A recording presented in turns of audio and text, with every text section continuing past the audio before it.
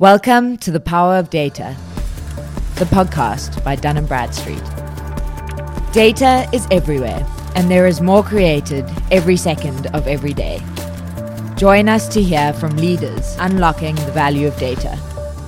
Hello and welcome to the Power of Data podcast. I'm Nick White, head of D&B Accelerate here in London. And today I'm delighted to be joined by Josh Bersin, global industry analyst and CEO of Josh Bersin Company. Hey Josh, how are you doing today? Hey Nick, great. Nice to talk to you. And you. You're a leader in human resources insights, a seasoned public speaker, an advisor on topics of human resources, talent management, recruiting, leadership, and technology.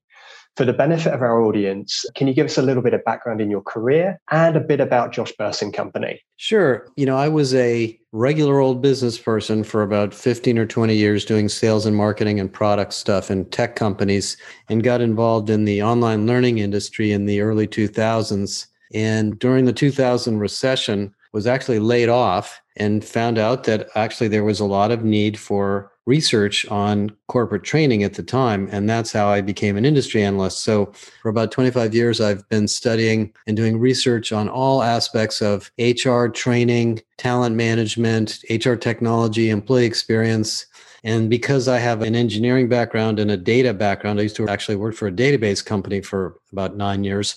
Data is a big part of this. So I'm looking forward to talking to you about it. And we do professional development and advisory services and consulting for HR departments. So we're kind of the trusted advisor to HR all over the world. Great, Josh. And the types of organizations you'd work with, very varied, global in nature. Yeah, mostly bigger global companies. But we also have an academy that's very inexpensive for small, medium-sized companies to just go in and learn about all the things going on in human capital and HR. But mostly the larger companies are the ones we work with directly. Great. Sounds really interesting, Josh. And obviously the pandemic has had a huge impact on how organizations manage and work with their employees. So my next question is really in that vein. So in 2020, your company did some incredible things on a survey that analyzed pandemic response by companies and the correlated business impact. I also understand your Big Reset initiative conducts ongoing executive working groups to help companies adapt to new workforce challenges. Can you tell us a little bit more about how using data and any anecdotal information to help guide the overall HR community? Absolutely. Well, the first thing that I would remind people is data without context is sometimes misleading or not even easy to understand. So what we tend to do is we do a lot of surveys and look at the economy and the job market and many other sources of actual numbers. And then we talk to companies all the time to understand their personal perspectives and stories. And what we discovered from the pandemic was, of course, everybody was sending their employees home and more or less freaked out about what was going to happen. But if you actually looked at the data, the real issue was business transformation. It was initially a problem of health and well-being and safety and hygiene. But then what it became was very quickly, how do we operate, serve customers, change our products and services, and move and realign our workforce during this crisis, unpredictable pandemic? And so a lot of the best practices that came out of that were not just health and safety, but a focus on the company's mission, allowing people to redeploy and work in cross-functional teams on new projects quickly, supporting people as they develop themselves for a role that might have changed during the pandemic. And then, of course, quickly developing new digital products and services, since most companies realized they needed some digital offering to accommodate the issues of the pandemic. So we can walk into that, but that was a combination of a big quantitative study and then weekly conversations with 400 or so HR leaders that we do through the Big Reset. And it's actually been very educational about, what's going to happen next. So we can talk about what's coming next too. Yeah, absolutely, Josh. Nice lead on. What were the big insights that you've drawn from that analysis? Well, if I go through, there were 10 best practices that came out of that study. The first 3 were really about health and well-being. And what really happened over the last 18 months is everybody in business, CEO, managers, supervisors, HR people, realized that health and well-being was not a benefit. It was a management practice. And if we couldn't take care of people and listen to people and respond to people's needs, we couldn't run our companies at all. So I like to say that the well-being idea crawled out of the benefits department and landed in the boardroom, really, and resulted in a lot of new investments in technology and solutions and services, but also a lot of improvements in productivity. There's a study that just came out today from the Conference Board that says that roughly a third of the companies that were surveyed said that their employees are significantly more productive now coming out of the pandemic because of all of the adjustments were made that initially felt like well-being adjustments. So that's the big first thing. The second thing that came out was how important it is to focus on culture. When the company's under stress, when the workforce is under stress, when people are worried about their families, their personal lives, their neighborhoods, their homes, work can be a refuge. Work can be a place to feel good about things if you're supported. And if you like the company and you like what the company's doing and you feel that the company's fulfilling a mission. So companies really did spend a lot of time over the last year or two reinforcing why they're here and who they serve and what their bigger social purpose is as a way to reinvent themselves, but also to energize people. And then the third set of practices that, have been around for a long time, but really got accelerated was business transformation, workforce transformation, reskilling, upskilling, talent mobility, giving people the information they need to realign themselves in a job that changed overnight. And that's not actually a new capability, but it's something that really was proven during the pandemic. And for those of us that have been kind of preaching that for a long time, we got a lot of audience for that. So we've really learned a lot over the last year and a half. Incredible. I wondered how you made an interesting point there about productivity being up a third since people have migrated to the home office. How is productivity measured? This is something that I'm always fascinated by. What's the yardstick of productivity? Well, there's a million technical definitions, but generally it's revenue or profit per cost or hour worked of employee cost. But, most companies know when productivity goes up because their revenue and profitability goes up faster than their hiring. And so they can usually figure out if you're a salesperson, it's revenue per employee. If you're a customer service person, it's number of calls per hour or per month. There's all sorts of metrics like that. So these are real numbers. This isn't just, anecdotal. And part of the reason productivity has gone up is people are working more hours. If you live in the San Francisco Bay Area or you live in London, most people are commuting 30, 40, 50 minutes a day each way to and from work. That's unproductive time.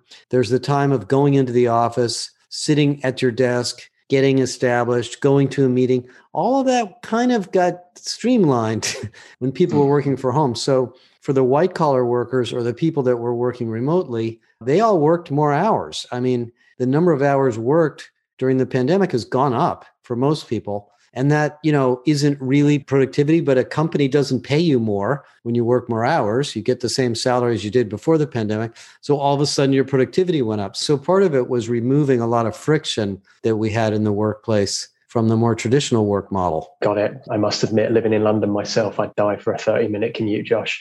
The same thing's true here. People commute an hour and a half each way. All the time. No doubt. You've expanded on that. This year, you're focusing on a survey that analyzes employee experience from recruiting and onboarding to retention and the day-to-day work life. How has this data helped businesses decide what really matters? Well, this is a huge topic. Employee experience is a phrase that's become very popular now in HR and generally in business. Let me give you a little context. We're coming out of the pandemic pretty quickly in most parts of the world. So there's a lot of jobs, there's a lot of supply chain issues, and there's a supply chain of humans that is very, very constrained. We don't have enough people to fill the jobs that have now reopened.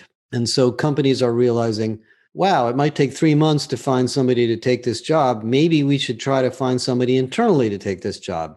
Oh, our retention rate isn't very high. Maybe we better fix the reason people are leaving because it's more expensive to replace them than it is to get them to stay. So retention or employee experience is a huge topic. And the word employee experience also refers to well-being and productivity and teamwork and belonging. And so what we've learned in our research, and other people have been doing research on this, is a couple of things.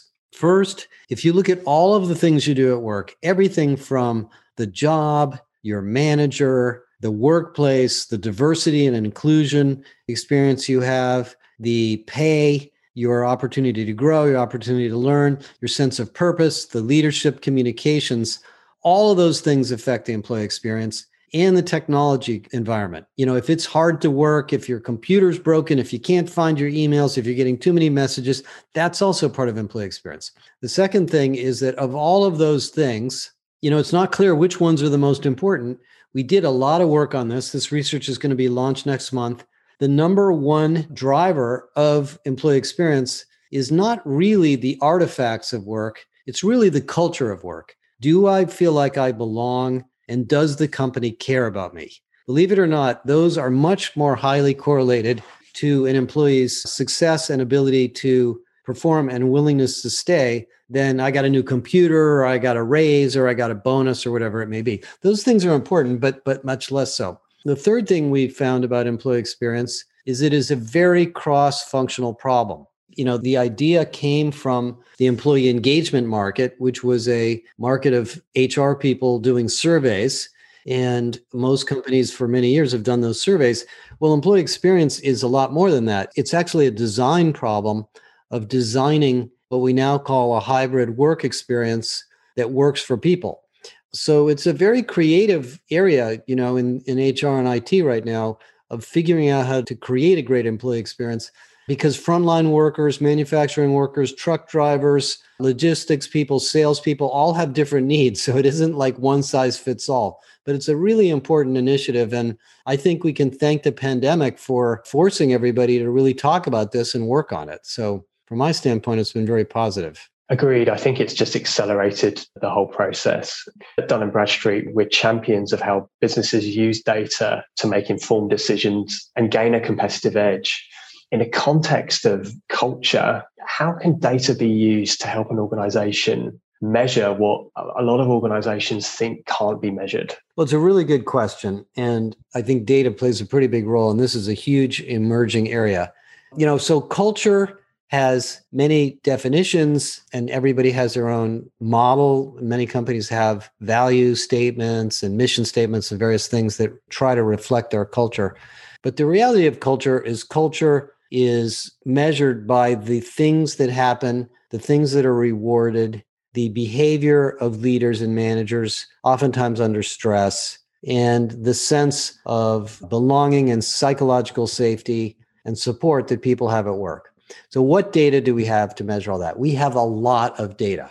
We have employee engagement data and survey data, which is now used by companies monthly, quarterly, and some companies even do it daily. We have all sorts of data on your actual experience in the office. If you're an office worker, every email, every meeting, every interactivity you have, somebody somewhere has the data set on how much time you're spending doing what. For example, Microsoft out of the box now has tools that will say, you're spending 23% more time in meetings than your peers. Maybe you should have fewer meetings.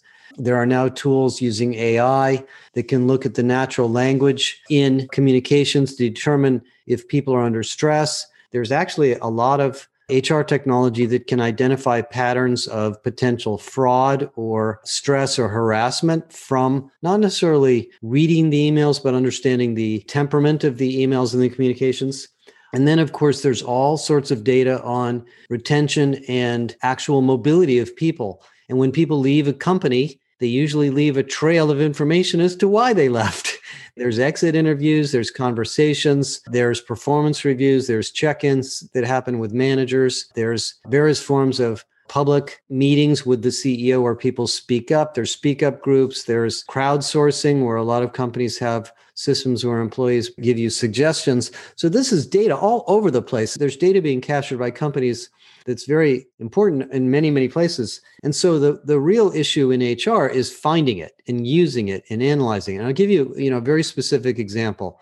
There is an electric utility a year or two ago that had a very catastrophic explosion and fire. People were killed. It was a huge insurance lawsuit and cost the company a lot of money. Well, they went back in time and looked at email communications and survey data from a lot of their line workers and service and repair employees who were complaining that this particular part of the network was not getting the maintenance that it needed. And they, felt that there could potentially be a risk. Well, that data wasn't being used. Maybe it wasn't even being analyzed. I don't know what happened. But as a result, that company experienced a pretty big problem.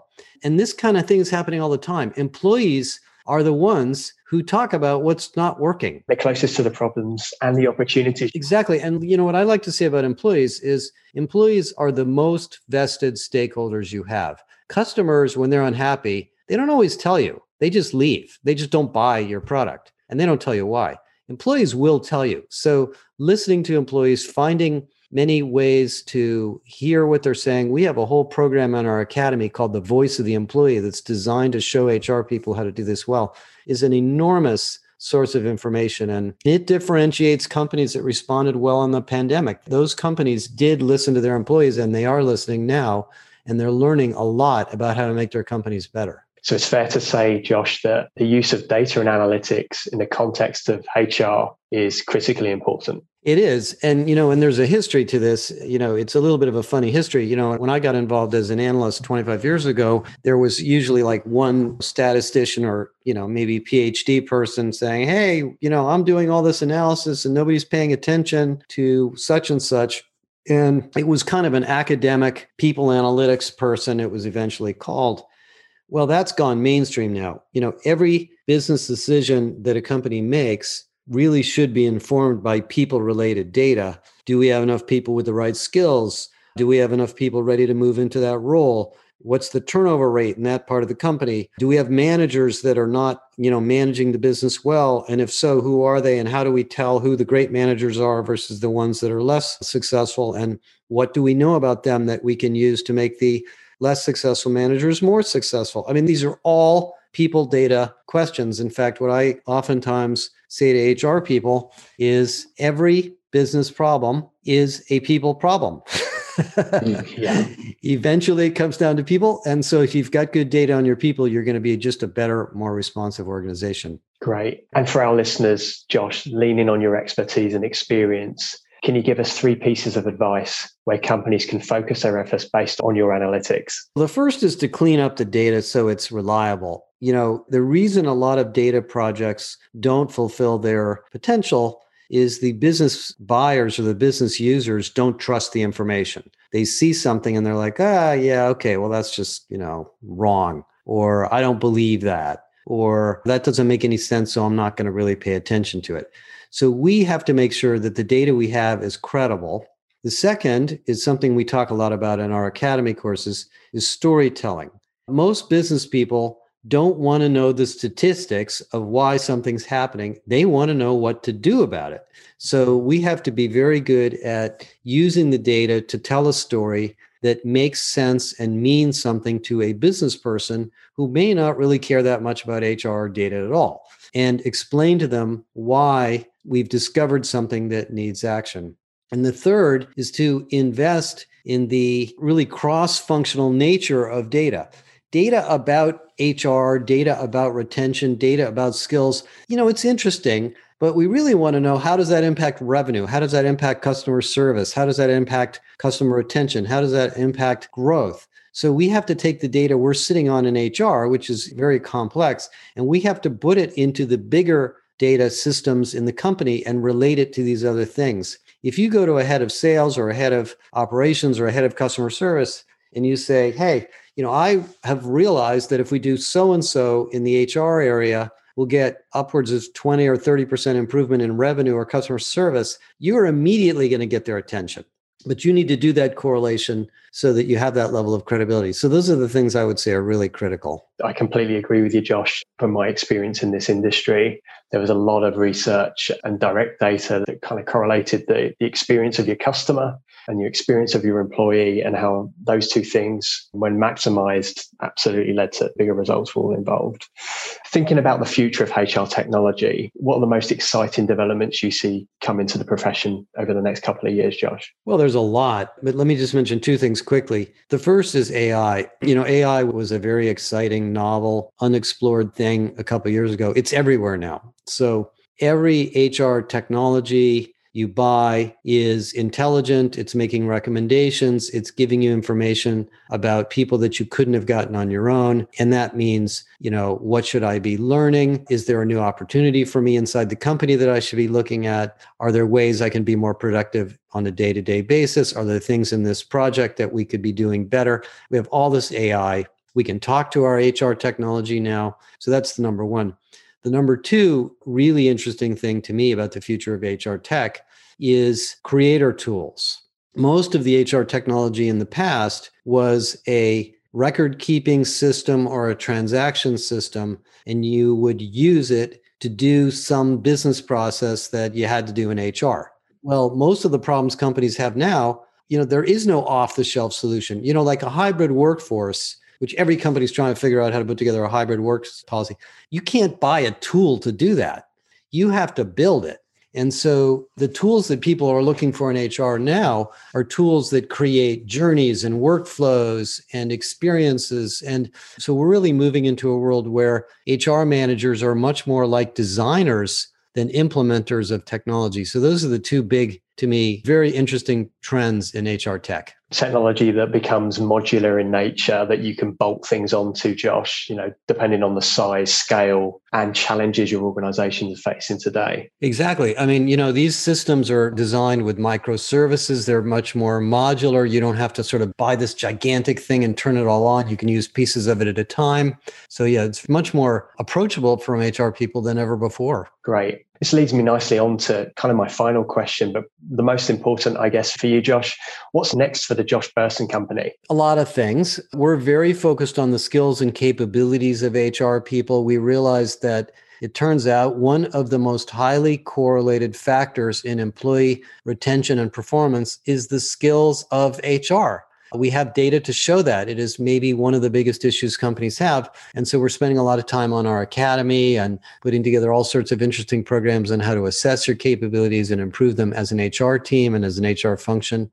The second thing is, we do a lot of ongoing conversations with the vendor market. So very excited about the fall, because the fall is the season of HR technology introductions and all sorts of new tools. And so I'm working on the next generation of research on that. We're doing a massive study of talent acquisition right now that will unlock some of the secrets to recruiting in a very, very tight labor market, because I think we're going into maybe the most competitive labor market we've seen in a long, long time.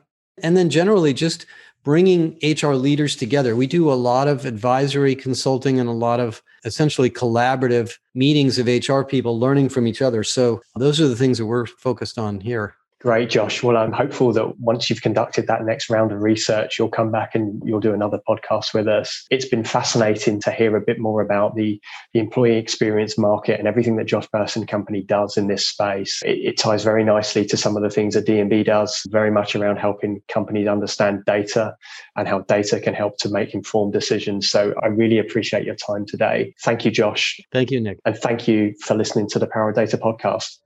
Find out more about how Dun & Bradstreet can help your business be better. Contact us at marketinguk@dnb.com. And remember to subscribe on Apple Podcasts, Spotify, and Google Podcasts.